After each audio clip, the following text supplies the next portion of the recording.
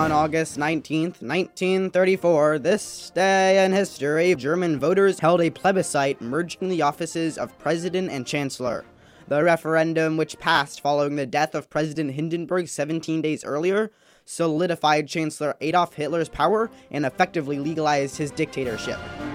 The Nationalsozialistische Deutsche Arbeiterpartei, also known as the Nazi Party, was created in 1919 but came to prominence with the establishment of a charismatic World War I veteran, Adolf Hitler, as the de facto party leader.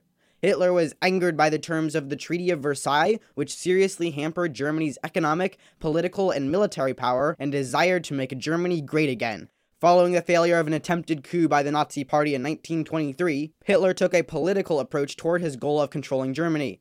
Taking advantage of the economic chaos caused by the Great Depression in the early 30s, and through brutal voter encouragement, the Nazis quickly rose to become one of the most powerful political parties and the largest voting bloc in the Reichstag, the German parliament. Hitler continuously lobbied World War I hero and German President Paul von Hindenburg for the seat of Chancellor. On January 30th, 1933, Hindenburg reluctantly succumbed to Hitler and offered him the chancellorship. Less than a month after rising to power and following a fire in the Reichstag, likely caused by the Nazis, Hitler suspended the rights of German citizens and intensified his campaign against opposing parties. By the time Hindenburg died on August 2nd, Hitler's effective power had grown tenfold, practically reducing the Reichstag to uselessness.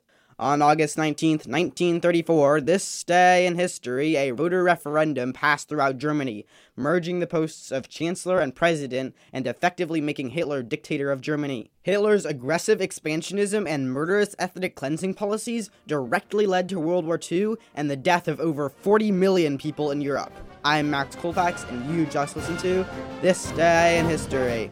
This has been a production of Mendocino County Public Broadcasting, KZYX Philo 90.7 FM, KZYZ Willits and Ukiah 91.5 FM, and Fort Bragg at 88.1 FM.